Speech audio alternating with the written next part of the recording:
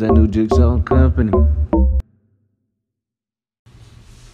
Yo, what's good? It's your boy Jigsaw Blue back with another episode of Jigsaw and Company. You know you can catch us on Anchor, Google Podcasts, Spotify, and now on Apple Podcasts, streaming every Wednesday. Sometimes Apple Podcasts can be a little delayed, but you know we can work through that. Right now I'm sitting here with a young gentleman that I met through my work. With the Boys and Girls Club, and I seen that he had a passion for the music that he is doing, and he did a lot of good for the kids at the Boys and Girls Club, and that really interested me into what he's doing and helping with his career. I'm sitting here with Nick, but his stage name is I Am. Say what's up to the people, man. What's going on, everybody? How we doing? How you been, man? Good, man. I'm good. Chilling, working, grinding. So, let's start from the beginning. Like, who is I Am? Like, where did that come from? Okay, so I Am actually started back in my college days at Fayetteville State University. I started a band, and we were having some hard times picking out a name and everything. And actually, the lead singer of the band, his name is Marquis Smith. Mm-hmm. He's playing basketball out in Spain right now. He came up with I Am, and he was saying, well, think about it. You know, when Moses was told to go free the slaves from Egypt, who did God say that he was? Or who did God say to say sent you? I Am. Now, when you're putting yourself in that sort of environment, in that situation, and you listening to this man saying, okay, well, you know, I was sent to save you, and I ask you who sent you, and you say, I am. You know, in your mind, you're thinking, well, he sent himself. Right. And I feel like, you know, I kept the name up because I really like that sort of lesson, because it's us that do the work. You know, we're the ones that get the message and the power and the strength from God, of course, to do the work that we're doing, but we're the ones that's doing it. And God wants us to have the credibility for it, as long as we give him the credibility at the end of the day and we worship his name. So through his power, we are the ones that do the work, and we are the ones that put forth the movement and the message.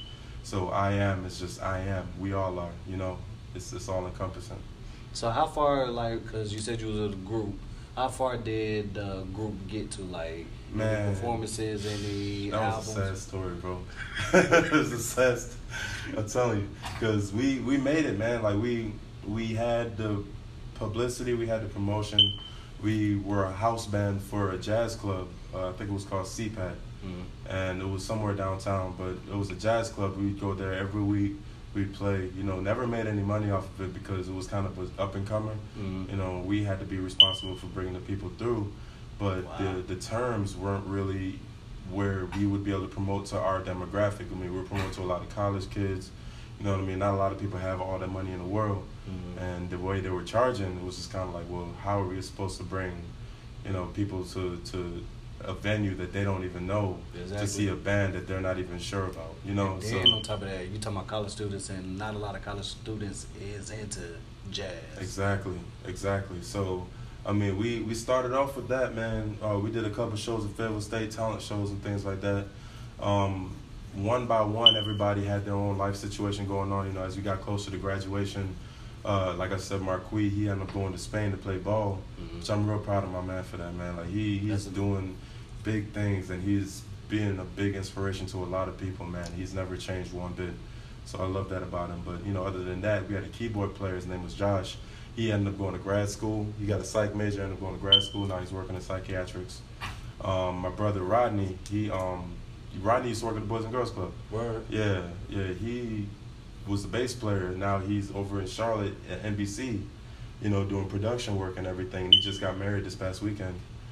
Okay. And I mean, I was really the last of the Mohicans, you know. And honestly, it was dope. It was a fun ride, man. But it was a lot of stress, a lot of challenges, having to put everybody on my page, you know, for my dream, when everybody else has their own dream. Right. And I just sort of realized, you know, I have to make my dream work for me first before I can get other people to see it. That's true. You know, because I can see it all day, but if I can't show you, well, you gotta bring it to life. You know what I mean? So I've decided, hey, I'm gonna keep I Am. I'm gonna keep, you know, what we stood for, the message that we stood for, and I'm just gonna represent the band by myself, and that, yeah, we made it.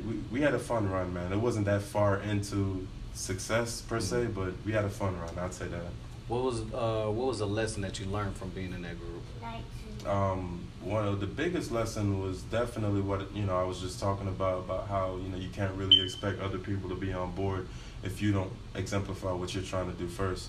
And I think that carries over into my single artist career because now I'm at a point where I no longer have to get people to come to practice or anything like that, but now I have to focus on, well, how do I get my audience to get on board with what I'm doing? Mm-hmm. And if I don't believe in what I'm doing, then I can't possibly get them to believe it, so that was probably the biggest thing that I got from that, and I mean, just leadership qualities, trying to manage without being a tyrant, that became a little difficult because now you're worried about, I had new members come in the band over time, and you're worried about these new members who don't really know me like that, trying to either take over or step on your toes, right, challenge exactly. you.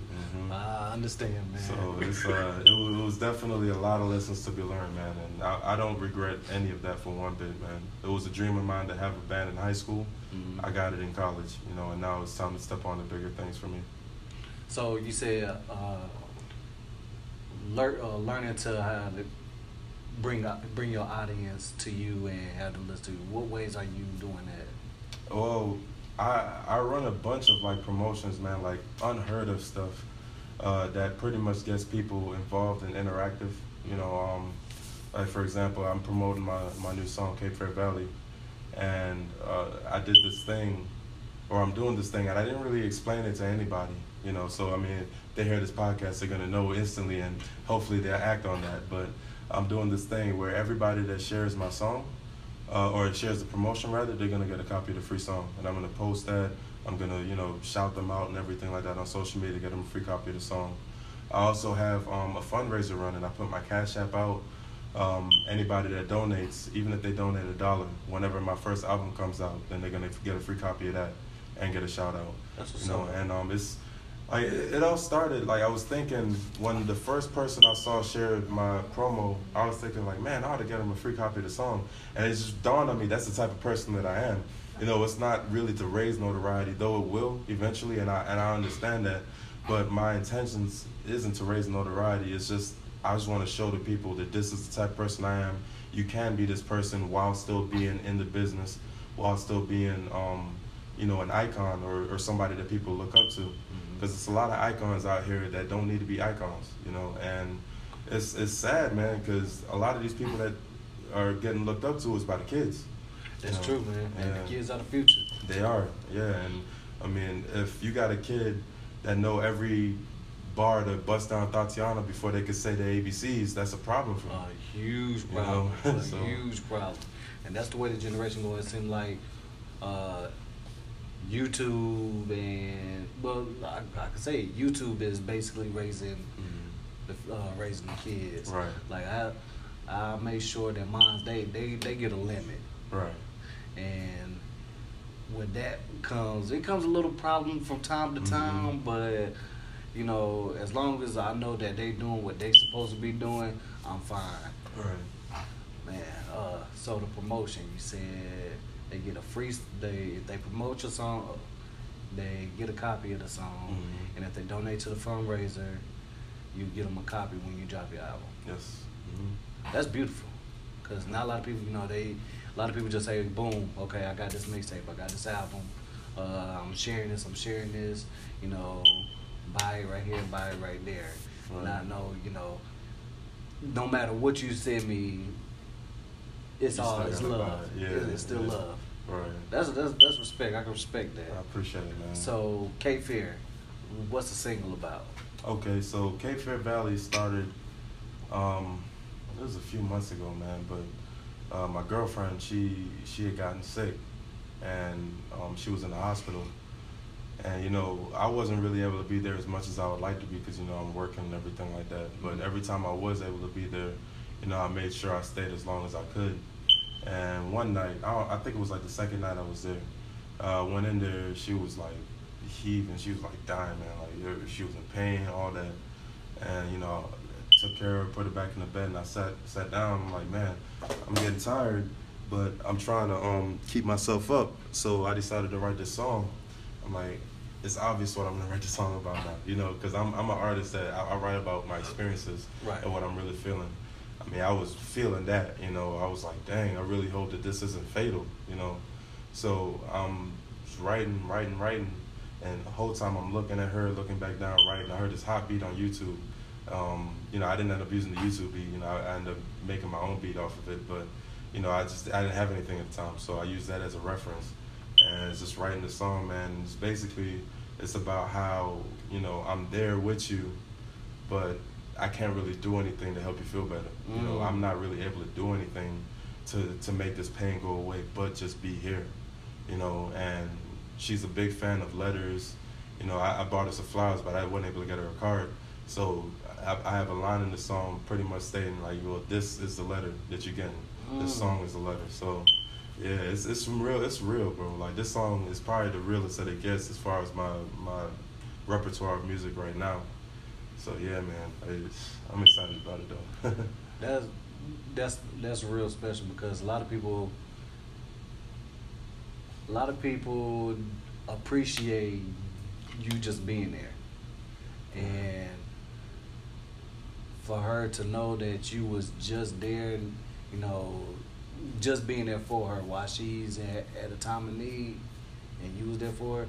I'm pretty sure she gonna appreciate that forever, especially with this song.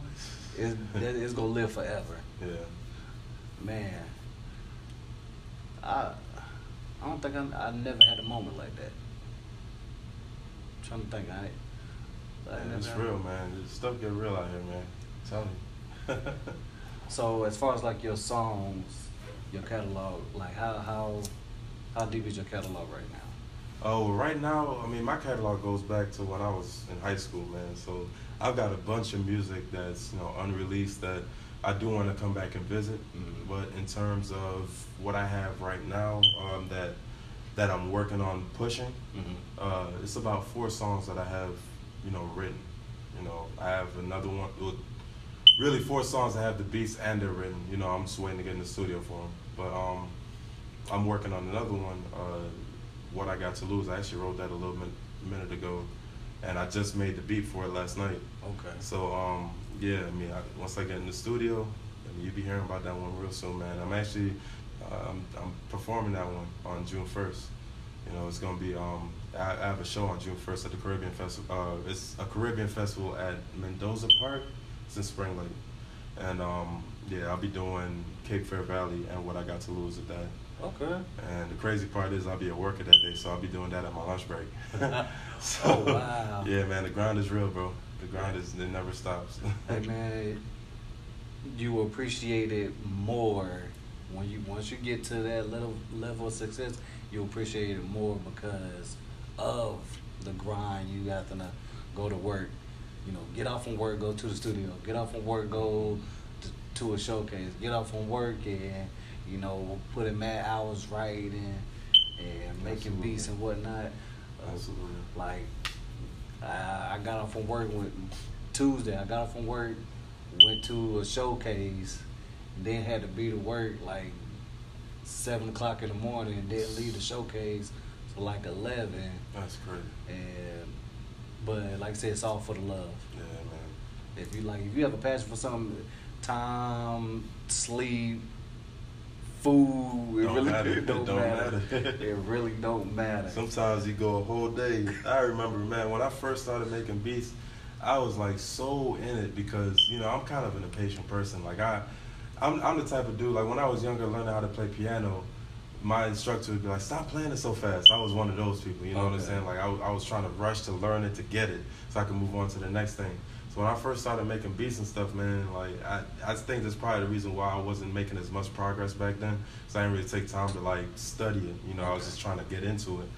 But I would spend like whole days, you know, just on the computer. Like I'd look out the window and it's nighttime. I'm like, oh, I didn't realize I've been on it for that long. I didn't even know I didn't eat. I didn't do any of that the whole day. It's just like when kids playing. Mm-hmm. When they playing, Nothing matters. Yeah, they don't even know what time it is. They don't know what time it is. They don't care about no food. Right. Nothing. So I can really, really understand that. Yeah, man. Then you tell them to go clean that room, and all of a sudden they're hungry. It's time to go to bed. No, I ain't eat yet. I got homework, but you was outside. Right.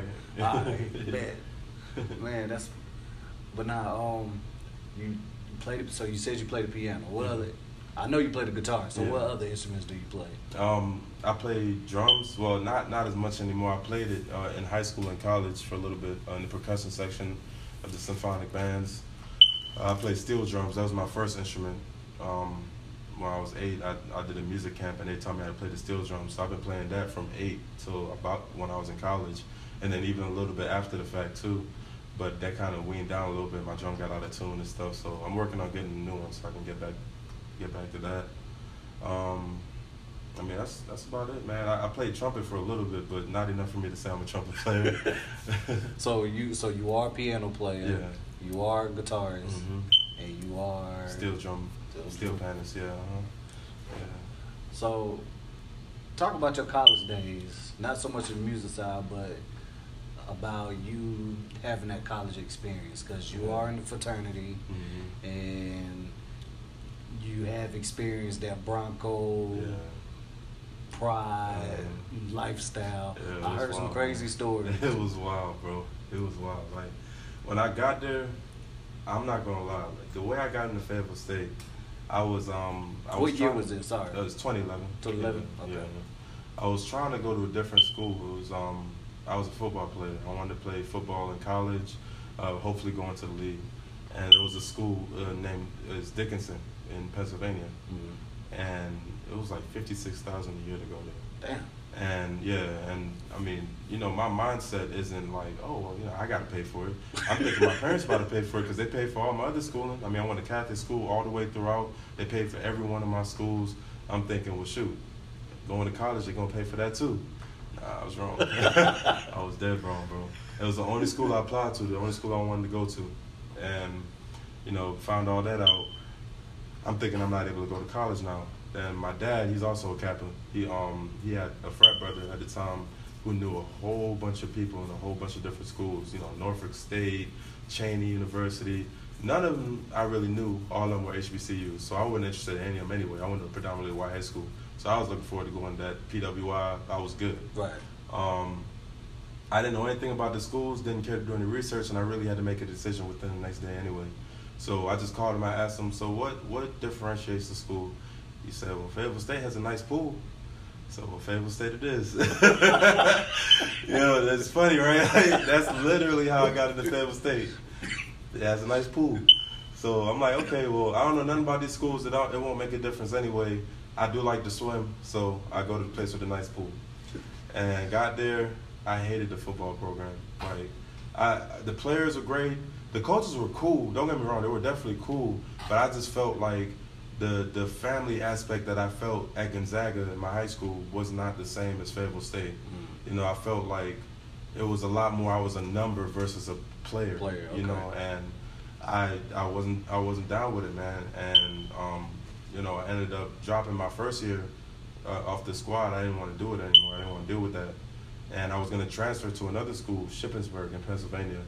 I went up there, saw the school, loved the school, got to the point with the paperwork. All I had to do was sign it. And prior to this, I had gone to the radio station, Bronco Radio, and I met my boy Rodney right before that too. And I was like, man, I can't do it. I met too many good people, and I think I'll just stay at Fayetteville State. I don't know what possessed me to do that. I have no idea. Like, I was ready. I drove up there. You know what I mean? I drove up to Shippensburg, ready to sign these papers, and I just decided not to. And as life went on, I started to see more and more like, okay, well, God has something bigger planned for me in Fayetteville. So I couldn't really separate myself from that. I don't know where my life would be right now if I hadn't stayed. I wouldn't be doing this podcast. I know that. So it's real, bro.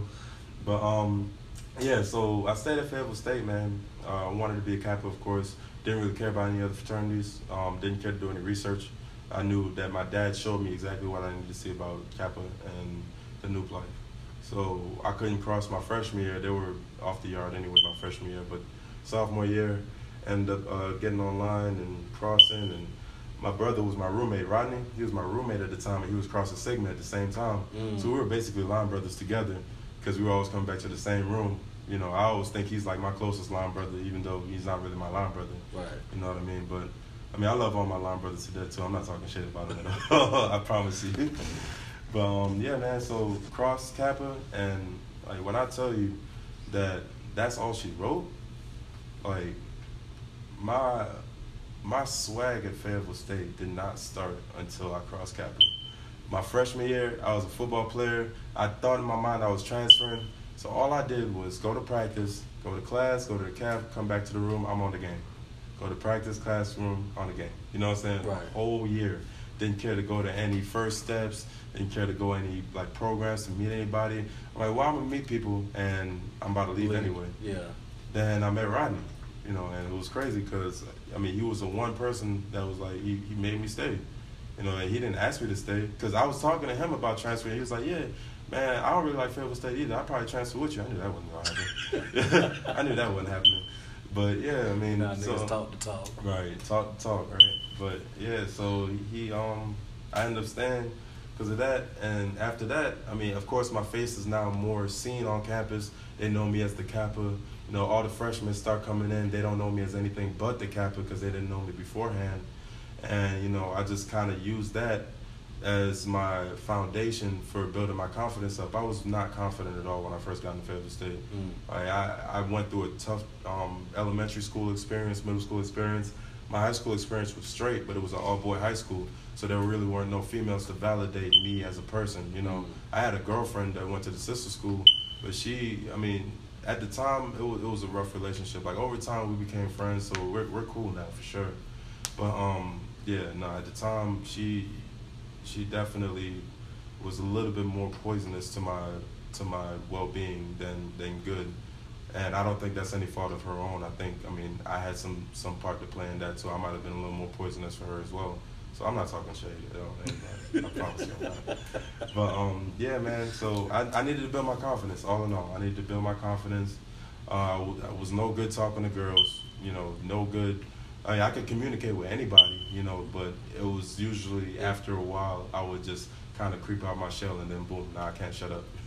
And then, so yeah, man, I'm majored in communications, was going to go for psychology, but I took a psych class, had like a 10-page paper on like the first day or something. I was like, nah. Yeah, I said, that's dead, bro. And then I had a 15-page paper by the end of the year, so I was like, definitely not. It was my freshman year, right? Like, no, heck no. So I wanted to major in music, but then I thought to myself, I really don't want to make it work until it has to be work. You know, I don't want to have to get a grade for it. So I didn't really want to, like, because I knew I'd probably hate it after that. So I decided, well, what would be the best thing for me to do? And I remember the radio station, and that's communications, you know, that's audio production, video production, excuse me, you know, all this stuff that I want to do with my life. And then I thought about it even further. I'm like, this could really give me a blueprint for how to talk to people, how to interact, you know, what to say, what not to say, you know, when I'm looking at how to say it. Right, how to say it, that's the most important part. You know, looking at people's culture, and understanding what's appropriate, what's not appropriate about that culture, and understand why people act a certain way towards you and why you shouldn't get mad about that simply because it's part of their lifestyle and part of the way that they live. All that, man, it gave me a straight blueprint for how I'm going to live my life in the future. And I figured it's not even about the paper at this point. Now it's about me really learning all this stuff. And I sat there, man, and I grinded it through. And I almost didn't finish school because I couldn't afford it. After a while, my DC tag thing ran out, so I couldn't afford it. And I owe the fact that I finished school to two people, Jeffrey Womble and Tyrese Brown. Jeffrey Womble, he's, I don't really know his exact position, but I know he works for the chancellor. But he was grinding for me to get scholarships, finding people for me to go talk to. You know, he was a mentor for me, great guy. I would definitely always shout out Jeffrey Womble. And Tyrese Brown, my very last year at Fayetteville State, you know, I couldn't afford, like I said, because my DC tag ran out. It was only 4 years and I had to stay for one semester at the 5th year. So he was like, well, come run cross country. That's a scholarship. I said, well, bet. I never ran cross country a day in my life. And I wish I could do it again because that was the best shape I ever been in my life, man. Okay. I'm telling you. Like, I wish I could go ahead. I'm telling you, man. I hear a lot of people say, well, I played this sport, never played this sport before, but then as soon as they did it, they loved it. Yeah, man. If I would have known what I knew about cross country back in high school, I would have done cross country all the way through. Because it's just something about running, you seeing the woods and like you feeling the breeze. It's soothing, man. Yeah. And the training is gonna be the training no matter what, But not at the risk of football, but at the same time, I didn't even end up playing football. So it was like, it gave me my size now, but other than that, what really did it give me, other than the experience? I'm not hateful about it at all, though. Like, I love football. To this day, I love the fact that I played it. But, yeah, back to the school, though. So, did communications, did a bunch of shows. I had hosted this concert event at the end of my senior year. It was like a little project I was doing. And I wanted to be a tour throughout the year, but I had to deal with a lot of the bureaucracy of the school and, like, a lot of stuff I didn't really want to have to deal with. But, they were really, like, sleeping on a lot of the stuff that I was trying to do. But, I'm pretty sure it's because they had other stuff that they were really more focused on. Mm-hmm. So I can't really blame them for that. But it was called Bucking All Over the World.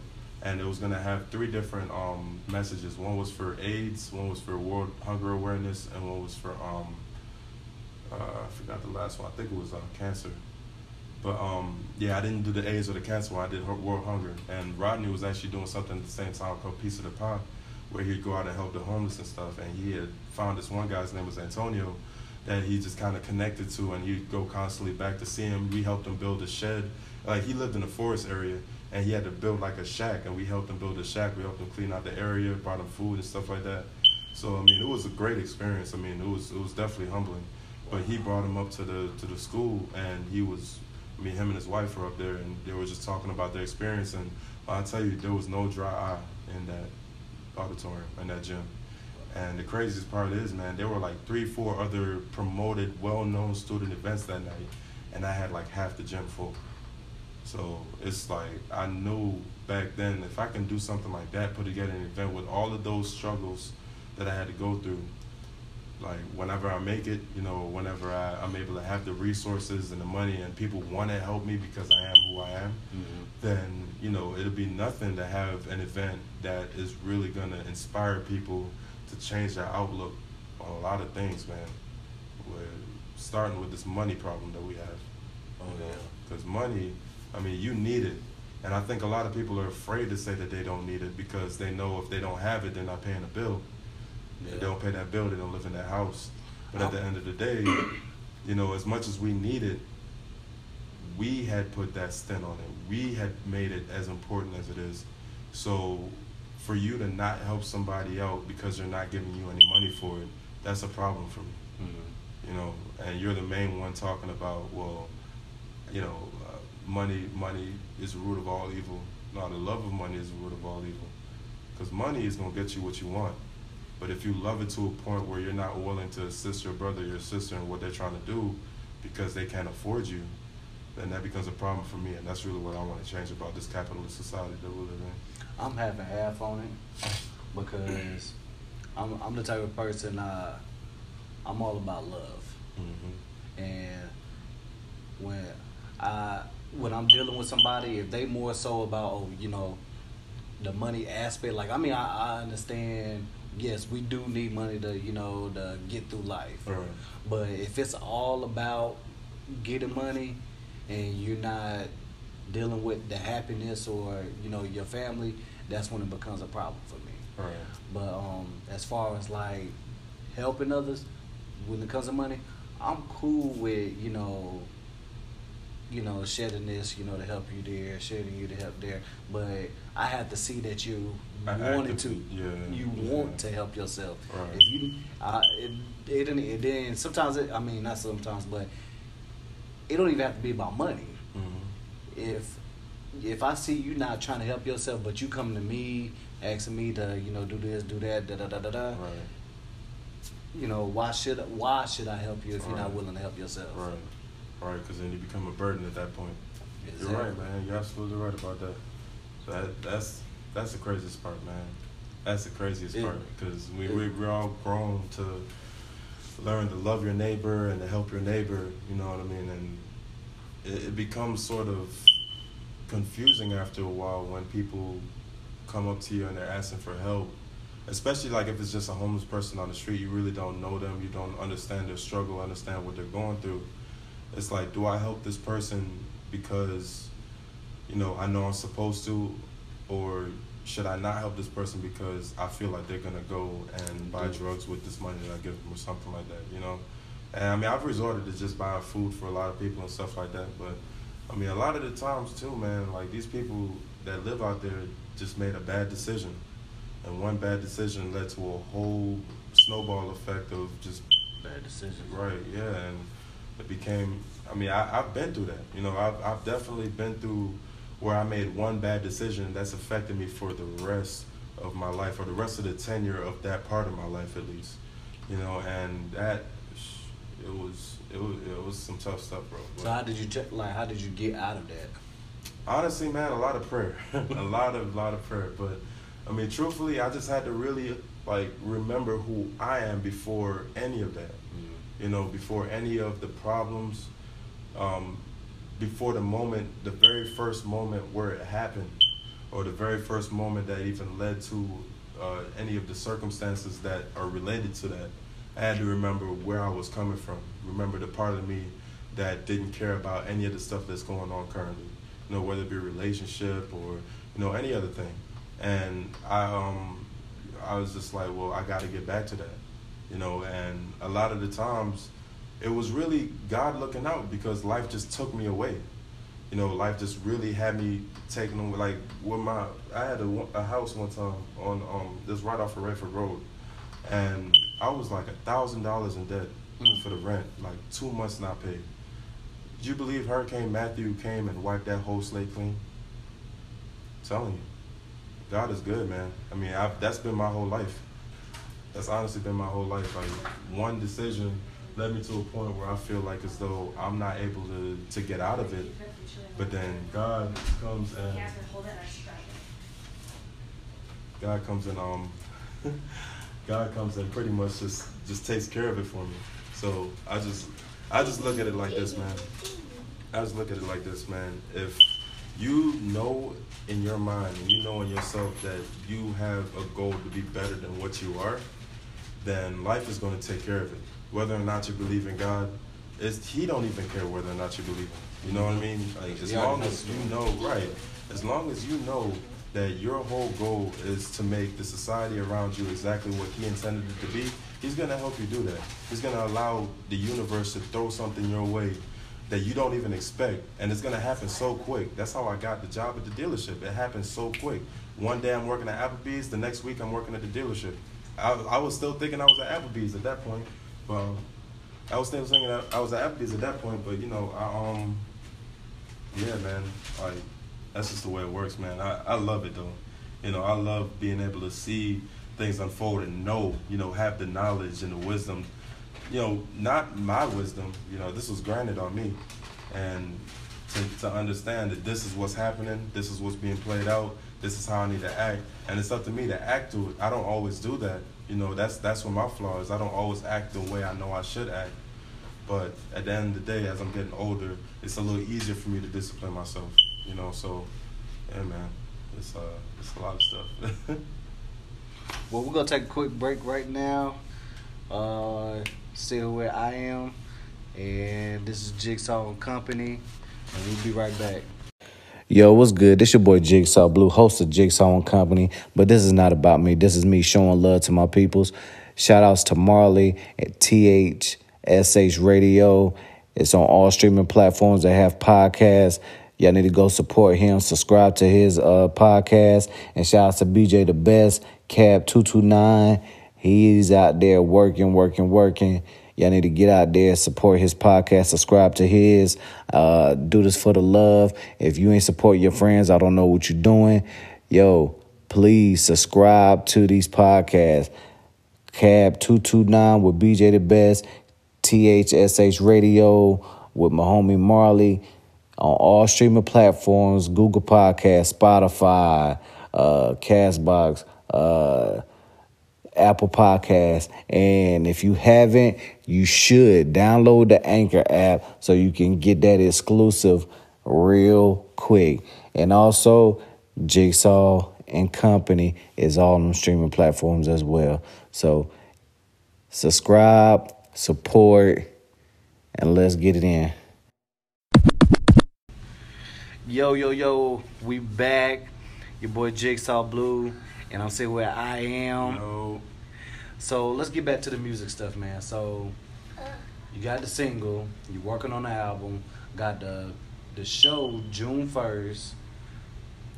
What else do you feel like you got coming towards you? Right now, man. Oh, I didn't even mention this. I've been talking to Rodney. I mentioned before, he works at NBC. Right. So he has his own production company. It's called Rodney Adams Media, or RAM.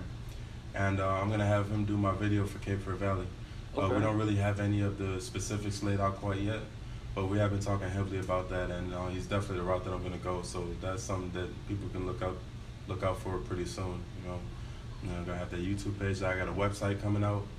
I don't have my domain name yet, so I'll just be posting that as I go along. But yeah, it's a lot of stuff that I'm doing behind the scenes, man. It's all in its baby phases, but I mean, once they grow old, it's gonna all pop at once, and it's it's a lot going on. As far as shows and everything, that's pretty much all I've got. The show on June 1st. It's been trying to lay low a little bit just so I can, kind of build everything up from the ground and, don't really want to show too much too early, but yeah, man, I'm just out here just grinding. So you have not did a solo performance yet? Well, I've performed before solo. Nothing like what I'm going to be doing on June 1st. Usually I go out there with my guitar. A lot of people in Fayetteville that do know me as a guy with a guitar. Mm-hmm. And, I go to like rap shows and stuff, and I'd be the only singer out there with a guitar. And I kind of like to maintain that image. Mm-hmm. I prefer what I'm doing now just because it allows me that freedom to give the energy that I really want to give without the limitation of, well, I'm playing this specific thing, so I've got to cater to this specific thing. And I do a real specific kind of vibe on my guitar, man. I'm like that bluesy reggae, old reggae, sort of slap and pop. I'm really into that. So, I mean, that's kind of where I keep it in terms of when I'm playing my solo songs. But yeah, I mean, as far as this new I Am, this is definitely going to be the first that anybody's really ever seen me do on stage.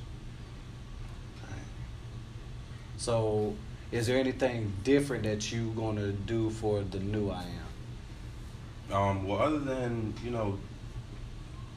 the sort of being on a beat and everything like that. Other than that, really everything.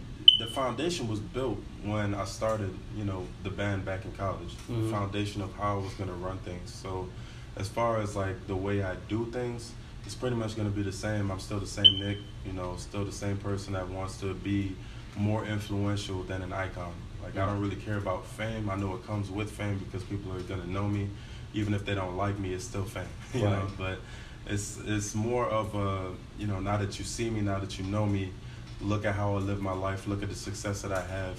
You can have the success too, even if you are a genuine person. You don't have to be a snake, you don't have to be shiesty, you don't have to care about money, and you can still have it all too, and still give the glory to God. So, yeah, I'm definitely, nothing too different, but I'm definitely changing up the performance style for sure. Like, the shows are gonna be different. I'm gonna have a lot of effects. I'm a sucker for effects. Like, Prince was one of my favorite performers. Like, the effects that he had on his shows were outstanding. Michael Jackson's another one. Chance the Rapper, if you want to talk about rappers, like, his shows are great. He has a whole big band and a choir and everything like that. That's what I picture. You would have like a band. Yeah, that's the goal. That's definitely the ultimate goal. Live instruments, okay. Definitely the ultimate goal, man. Right now, I got to stick with what I have, but over time, when people start to realize the dream with me and they want to be a part of that, then I will definitely utilize that help. So if you can take artists and put them as you, who would you say creates I Am? A lot of people say that when I flow, I sound like Bone Thugs. And, I mean, I love Bone Thugs and Harmony. they're not really the one that I would really want to be compared to, Mm-hmm. just because there are so many other rappers out there that I would prefer. But I mean, that's still a great. I mean, don't get me wrong. To be they compared legends. to them, yeah, like I love that. But honestly, man, like Chance the Rapper was really the first like rapper that got me sort of really wanting to rap now. Like back in the day when I was in 8th grade, I remember Tupac was my dude, man. I used to love Tupac. You couldn't tell me anybody was better than Tupac. Biggie. You couldn't tell me anybody was better than Tupac. I mean, I listened to Biggie, right? And I would get mad because I'm like, dang, he do sound a little bit better. But nah, Tupac. I would get mad because it's like, dang, here's this guy that's like, you know, on the same level as Pac, but just like a little bit nicer. The flow is a little bit nicer lyrically and everything. But I think what it was Pac's authenticity. You know, Biggie, he was dope. He had a dope flow and everything. He was like he was like what we picture a rapper to be. Right. And right. Pac is like What he's an activist. Yeah, exactly. I mean, what a rapper should be. You know, I mean, Biggie talked about his life. You know, talked about the drug dealing and you know the sex and all that, and it was great. It sounded great. You know, did the party songs, which Pac did too. But Pac had like Life Goes On. You can't beat that, man. Dear Mama, you can't beat that. You know what I'm saying? Like those are the kinds of songs that really impacted my life. You know, and they. He was the reason why I've decided in 8th grade that if I'm gonna do this music stuff, it's not gonna be just to do music. It's not gonna be just to make a party song. You know, every song that I have has a purpose. You know, it serves a point. And even when I do like club bangers, which would be few and far between, most likely, but even the club bangers, man, like I'm in the process now of thinking of a way to make it sound to the ears like, oh, this is a banger, yeah, shake that, shake this. But on the bottom of it, it's going to be like subliminal messages. Yeah, exactly. So sometimes you got to give the medicine through the candy, man. Yeah, exactly. You're right. I like that. Sometimes you got to. I like that. So you sound like, because listen to you talk, Pac is, you know, your go-to guy. Going to a dominant white school didn't. Oh, absolutely. When I went to my high school, all I listened to was heavy metal, screamo, pop punk, punk rock, all that. You know, techno, dubstep, but that all contributed to my sound today, though. I would never take anything from that, because even to this day, I still listen to techno. I love techno. Like, I'm cleaning, I'm listening to techno, because it's like, I know what it takes to produce a song, being a producer myself, and some of the intricacies, like when it's finished, it doesn't really sound that appealing to our ears, right? Because it's hard, it's go get it, you know. It's like it's real, no real soul in it at all. But like when I'm listening to like the pads and like the synths and everything like that, and I'm hearing it and I'm like, wow, I know that this took this, that, and the third to make this sound, and he probably spent like 5 days on just that sound alone, and then he had to put that into this greater picture of a song. You know, like I'll admit there are times when I hear it and it gets a little tired to me, but you know, just knowing what they've been through to actually get to that sound, I appreciate it. I'm definitely a guy that appreciates the deeper art behind what the art is. You know, the artist is much more important to me than the art itself. Like, think about Picasso. You know, you look at his paintings, it's like this man just drew some lines together and called it art. Right. But to understand who he was as a person and why he did that makes you appreciate it more. I mean, I remember my parents, I'll just give you one more example. My parents used to listen to Bob Marley all the time, and I hated that because I would hear it, I just got old to me. You know, I've heard other reggae now of today, or of that time rather, that sounded better to me than Bob Marley did. Not really realizing that Bob Marley paved the way for all of that. You know, they just grabbed that foundation and just added onto it, which did make it better, you know, in sound. But then I watched a documentary on him, and I was listening to like how he felt about life, why he wrote songs that he wrote, all that. And I gained such a deep appreciation for him that I could not stop listening to him for like a month or two. Like, I remember this time too, it was like a month or two, all I would listen to was Bob.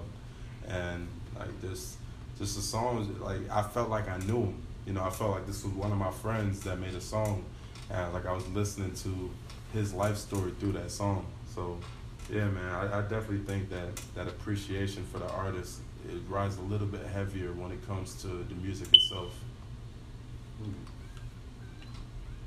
What is your biggest fear when it comes to this music? My biggest fear, man, it's definitely what comes with it. You know, I know it's gonna be a lot of people who wouldn't really like me otherwise, that are like consistently on me and pressuring me, the temptation, all that. And I'm not saying that I'm fearful of falling succumb to that, because I prepared myself for that a long time ago. But I mentioned my girlfriend earlier. In my mind, I'm marrying this woman. You know, like that's my goal. I already have a date picked out and everything that I'm gonna propose. Wow. Yeah, it's that deep, and I just don't want her to feel as though I've changed up on her, or to feel as though that this is so much for me to bear that she starts to change up on me and start looking at me a different way. Mm-hmm. You know, I just want the family to stay homebound and grounded. Like, you say you're gonna go through this with me, I say I'm gonna go through this with you.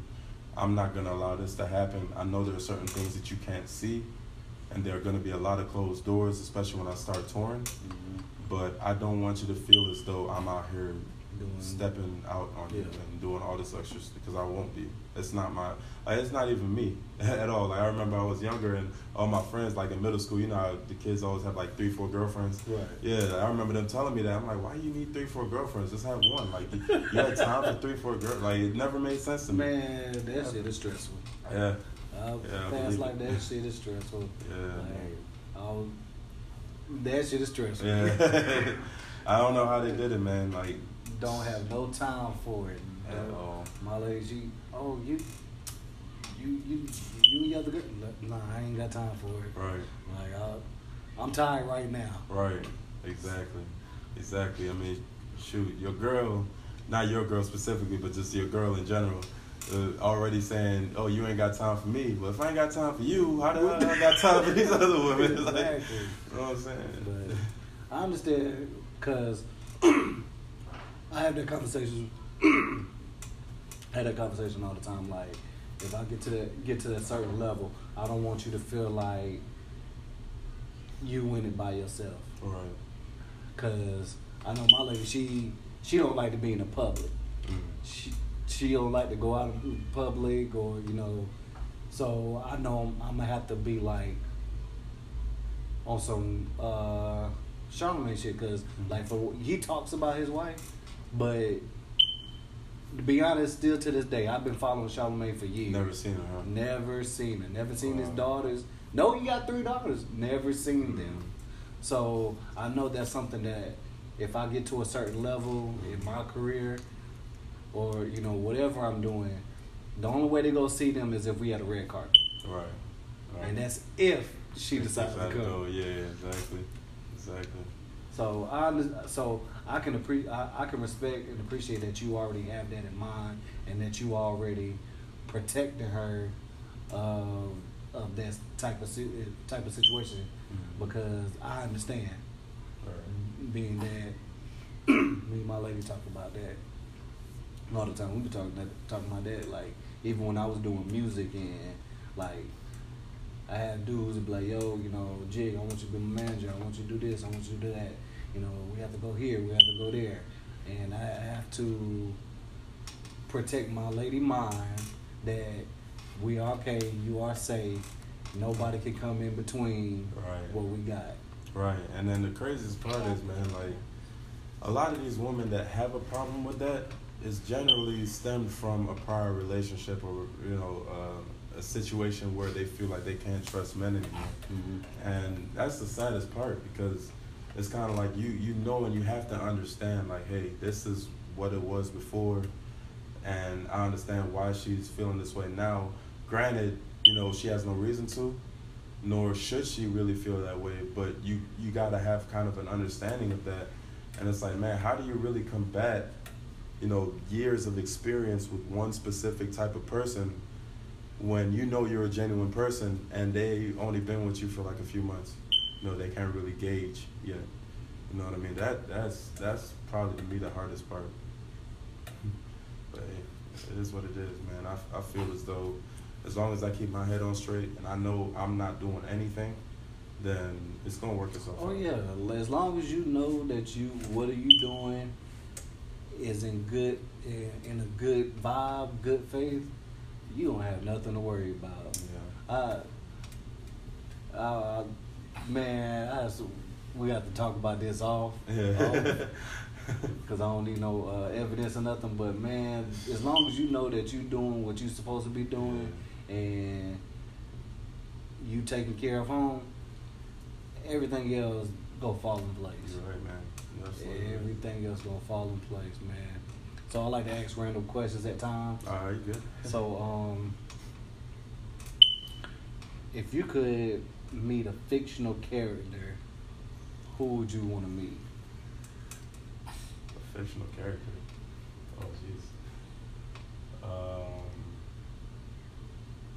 I can meet a fictional character. Superfly. Superfly? Superfly. Yeah. Wow. I know you didn't expect that. Yeah, I did not. Superfly. Hold on, which Superfly you talking about? I'm talking about with the slick back. Yeah, Superfly that be whooping everybody. No, I'm talking because you got the older Superfly. Then they I'm talking about the new. Well, I only saw the newer one. Oh, I really? didn't see the older one. Yeah. Oh, okay. Yeah, the new one though. Yeah, that dude is the GOAT, man. Like, I'm trying to figure out how he planned all of that so perfectly.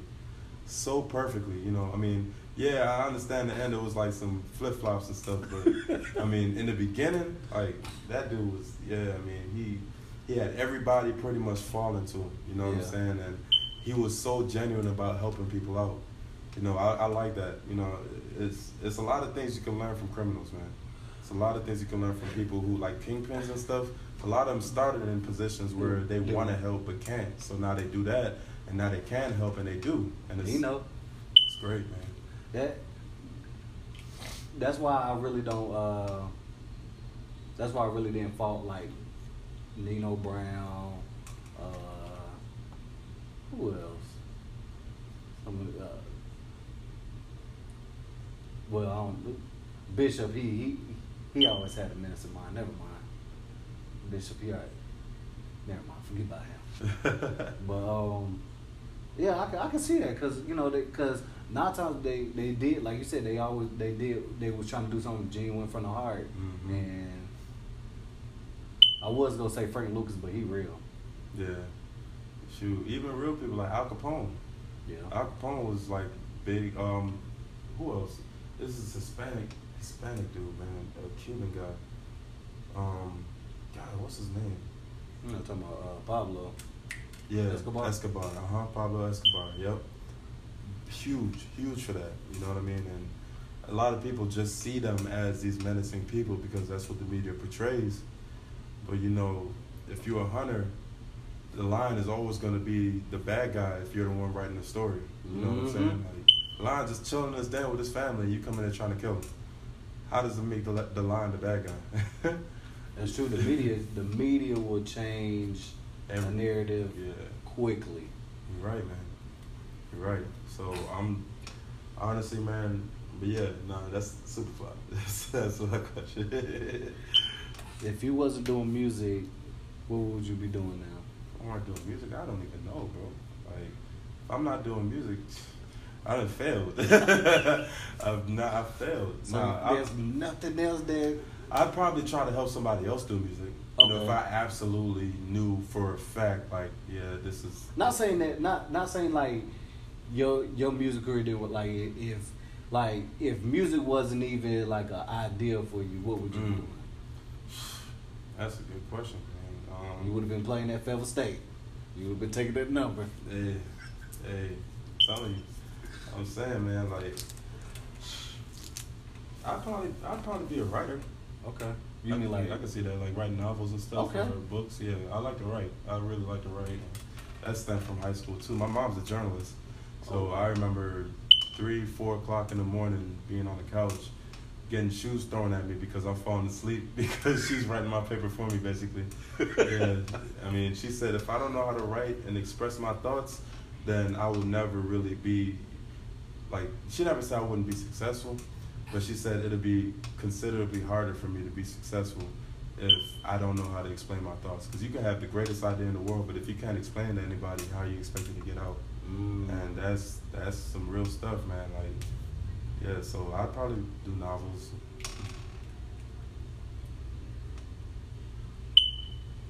The person that helped you the most times of trouble. Person, I mean, dang, I can't even answer that question. There's too many of them. Too many? There's too many of them. Like, I don't even want to answer that question because I already know the next person gonna be like, what? I helped you this time. Yeah, right. No, it's a lot, man. Like, I'm just gonna say everybody that's I've met in my life has helped tremendously. You know, some more than others. You know, but tremendously, and I would never ever take that away from any of them. What would be a good theme song for your life? A good theme song.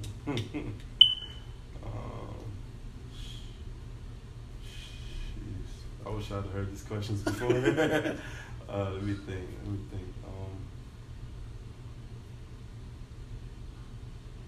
Barney, I love you. I need more detail. Do I need to? No, man. I mean, as funny as it sounds, as childish as it is, I mean, the general theme of the song, I love you, you love me, we're all one big happy family, you know. That's as real as it get, bro. That's real. That's as real as it get, you know what I mean? And that's exactly that. where I'm at, you know. I really have no hate for anybody. There are people that annoy the hell out of me. I can't lie to you. And there are people who, like, I'm around them, I just don't like being around them. But to say that I don't love them as their essence of being a person in this life, especially if I've met them, they've contributed something to where my thought process is now. You know, whether or not they've done me wrong, whether or not, you know, they've done something where I consistently think about it to this day, like, dang, like, I can't wait to show this person up. But even that in itself is motivation, you know, because in the process of me thinking that, I'm actually showing this person up and actually doing what I need to do. You know what I mean? And yeah, as spiteful as that may sound, like, it's never really, like, if I were to run into them and I'm successful, I'm not the type of person to be like, hi, you know, like, I'm just going to see them, like, what's up? And I know that silence alone is going to be, like, enough for them to think, well, dang, I remember, like, they know what they did. They know exactly what they did. I ain't saying I ain't gonna shit on nobody.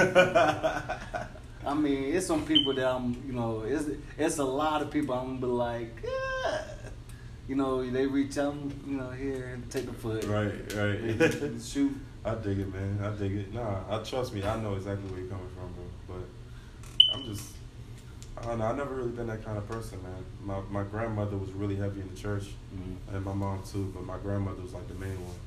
And she's all about forgiveness. And throughout my life, like, I've seen time and time again where my act of forgiving somebody for doing something so traumatic to me has gotten me in a place where I'm now higher and above that, no longer even thinking about it. You know, while that person was still stuck in that same situation. Yeah, they got their own walk to walk too, but through my lens, that's somebody else, that's not me. You know what I mean? So I learned my lesson, and forgiving you, it just gives you a clarity of mind to be able to make decisions that are conducive for your future, rather than trying to show up somebody else. To give you more focus and a lot of stress off you. Because a lot of people, they walk around with that stress on them. I'm the type of person, I like to tell people, you know, I know how hard it is, but, you know, let go, give it to God. Right, exactly. I'm that type of person. Let go, give it to God. Right. And I'm the type of person that, like, I ain't gonna lie, I do stress, but, like, I worry about it for that little moment, and then other than that, or, you know, it's whatever. Like, you know, family times, you know, I have people come to me, you know, talk, you know, and it might be like big stress to them, but they look like, you're not even worried about it, you're not, because I know it's gonna pass. Right. I know it's gonna get handled. I can't. It's so irritating too, because it's like, why do you want me to stress out that much? You know what I'm saying? Like, you're not even stressed about it. Like, yeah, I mean, I'm stressing about it, but not to a point where I want to show it. You know, I just want to worry, or not worry, but I want to focus on the parts of my life that's actually making me happy right now, versus that one piece of mess that I got going on. Happy, like, that's it. You don't know how much, like, that means to me. Like, at one point in time, I really didn't understand, like, why, you know, all these celebrities they commit suicide. Right. You know, you got all this money, da da da da da. But then as I got older, I realized it's because they wasn't genuinely happy. Right. They don't have that genuine love. Like, I mean, I ain't saying I'm content where I'm at, but if something happened and I don't have and I'm not on a platform that I want to be, I'm good because you know I got my family, I got my immediate family, I got my kids healthy, we good, we good. I just like I said, I'm that type of person that you know I'm gonna try my best to be happy. All right. I'm gonna be happy for you. I'm gonna be happy for the next person and everybody else that comes along. That's real, man. That's it right there, bro. And that's why Bonnie's my theme song. I would have never thought about that. Would have never thought about that. Okay, if you had a superpower, what would it be? If I get to pick my own, or like if Yeah, you get to pick your own. I get to pick my own? Teleportation. Because I hate long trips. Oh, yeah. No, I mean, I like the road trips. I like the adventure of the road trip. But, like, when we coming back home, I'm just trying to snap my fingers. I ain't trying to go through that again. Sometimes for me, the ride back is better than... Yeah, it's a little quicker. Yeah, for sure. But like, the time we had went to Louisiana, that's a nice little 12 hours. We split the 12 the first time going. And then some shit went down. That car ride with the beef. I did that whole 12 by myself.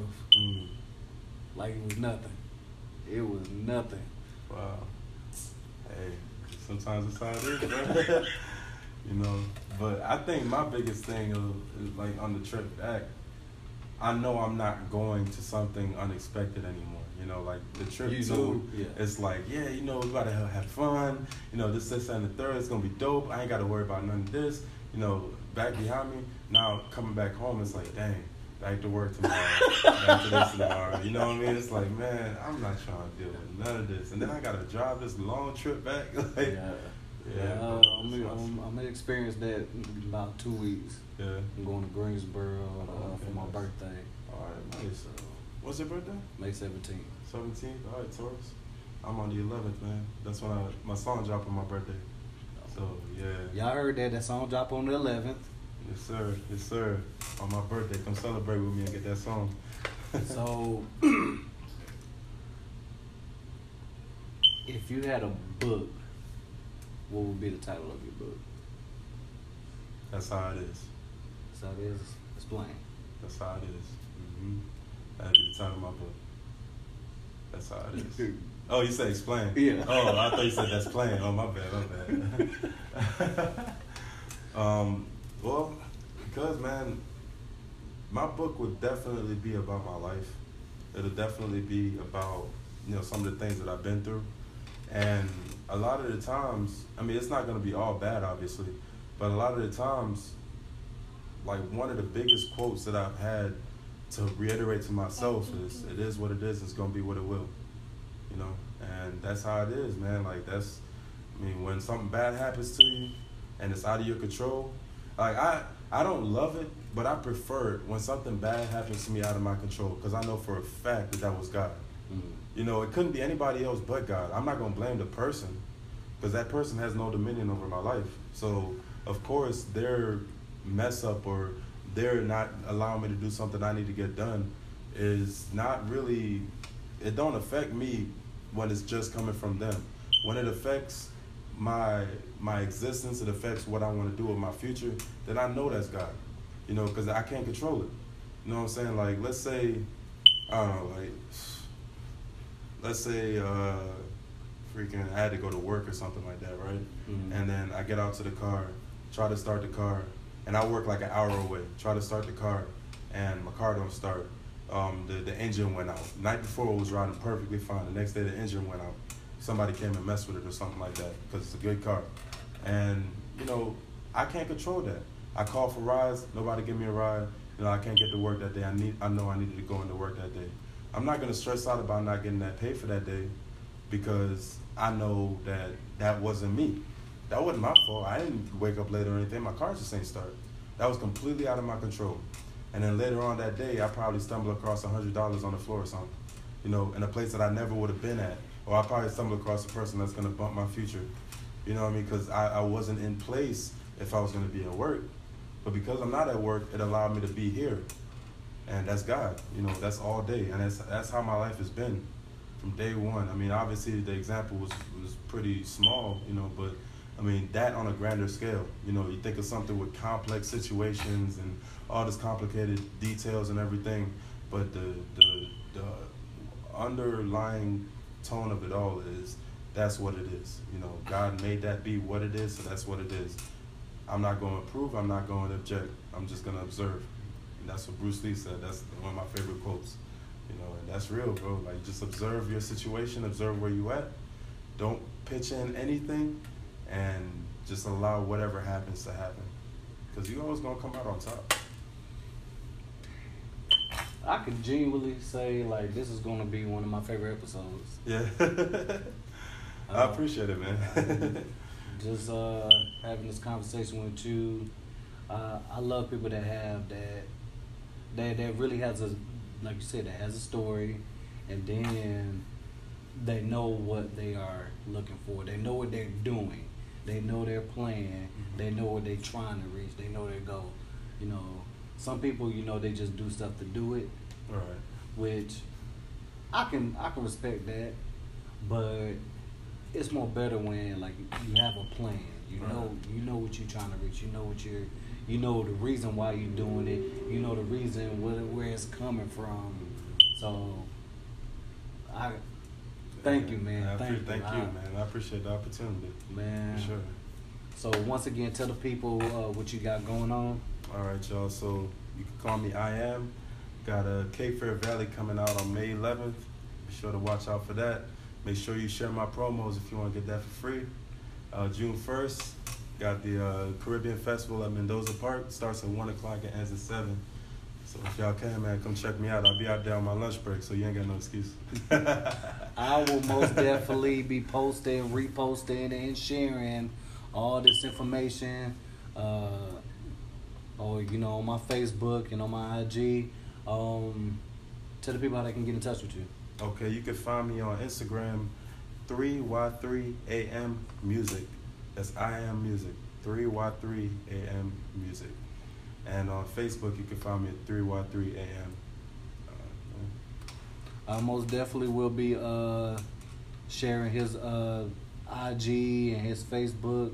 Well, mostly his IG, because I do promote IG on here heavily. So be on the lookout for his single, man. I will be playing a little snippet of it on this episode, so stay tuned for that. You know me, Jigsaw Blue. You can catch me on IG. That's JIGGSAWBLUE26. You can catch me on Snap, same thing, Jigsaw Blue. My email, jigsawblue@gmail.com. If you want to get on the podcast, DM me, email me. Tell somebody that knows somebody that know me. I'm pretty sure they do. This is Jigsaw and Company Podcast, Spotify, Google Podcasts, Apple Podcasts. And if you haven't did it, you need to do it now. Download the Anchor app so you can get the Jigsaw and Company episode early.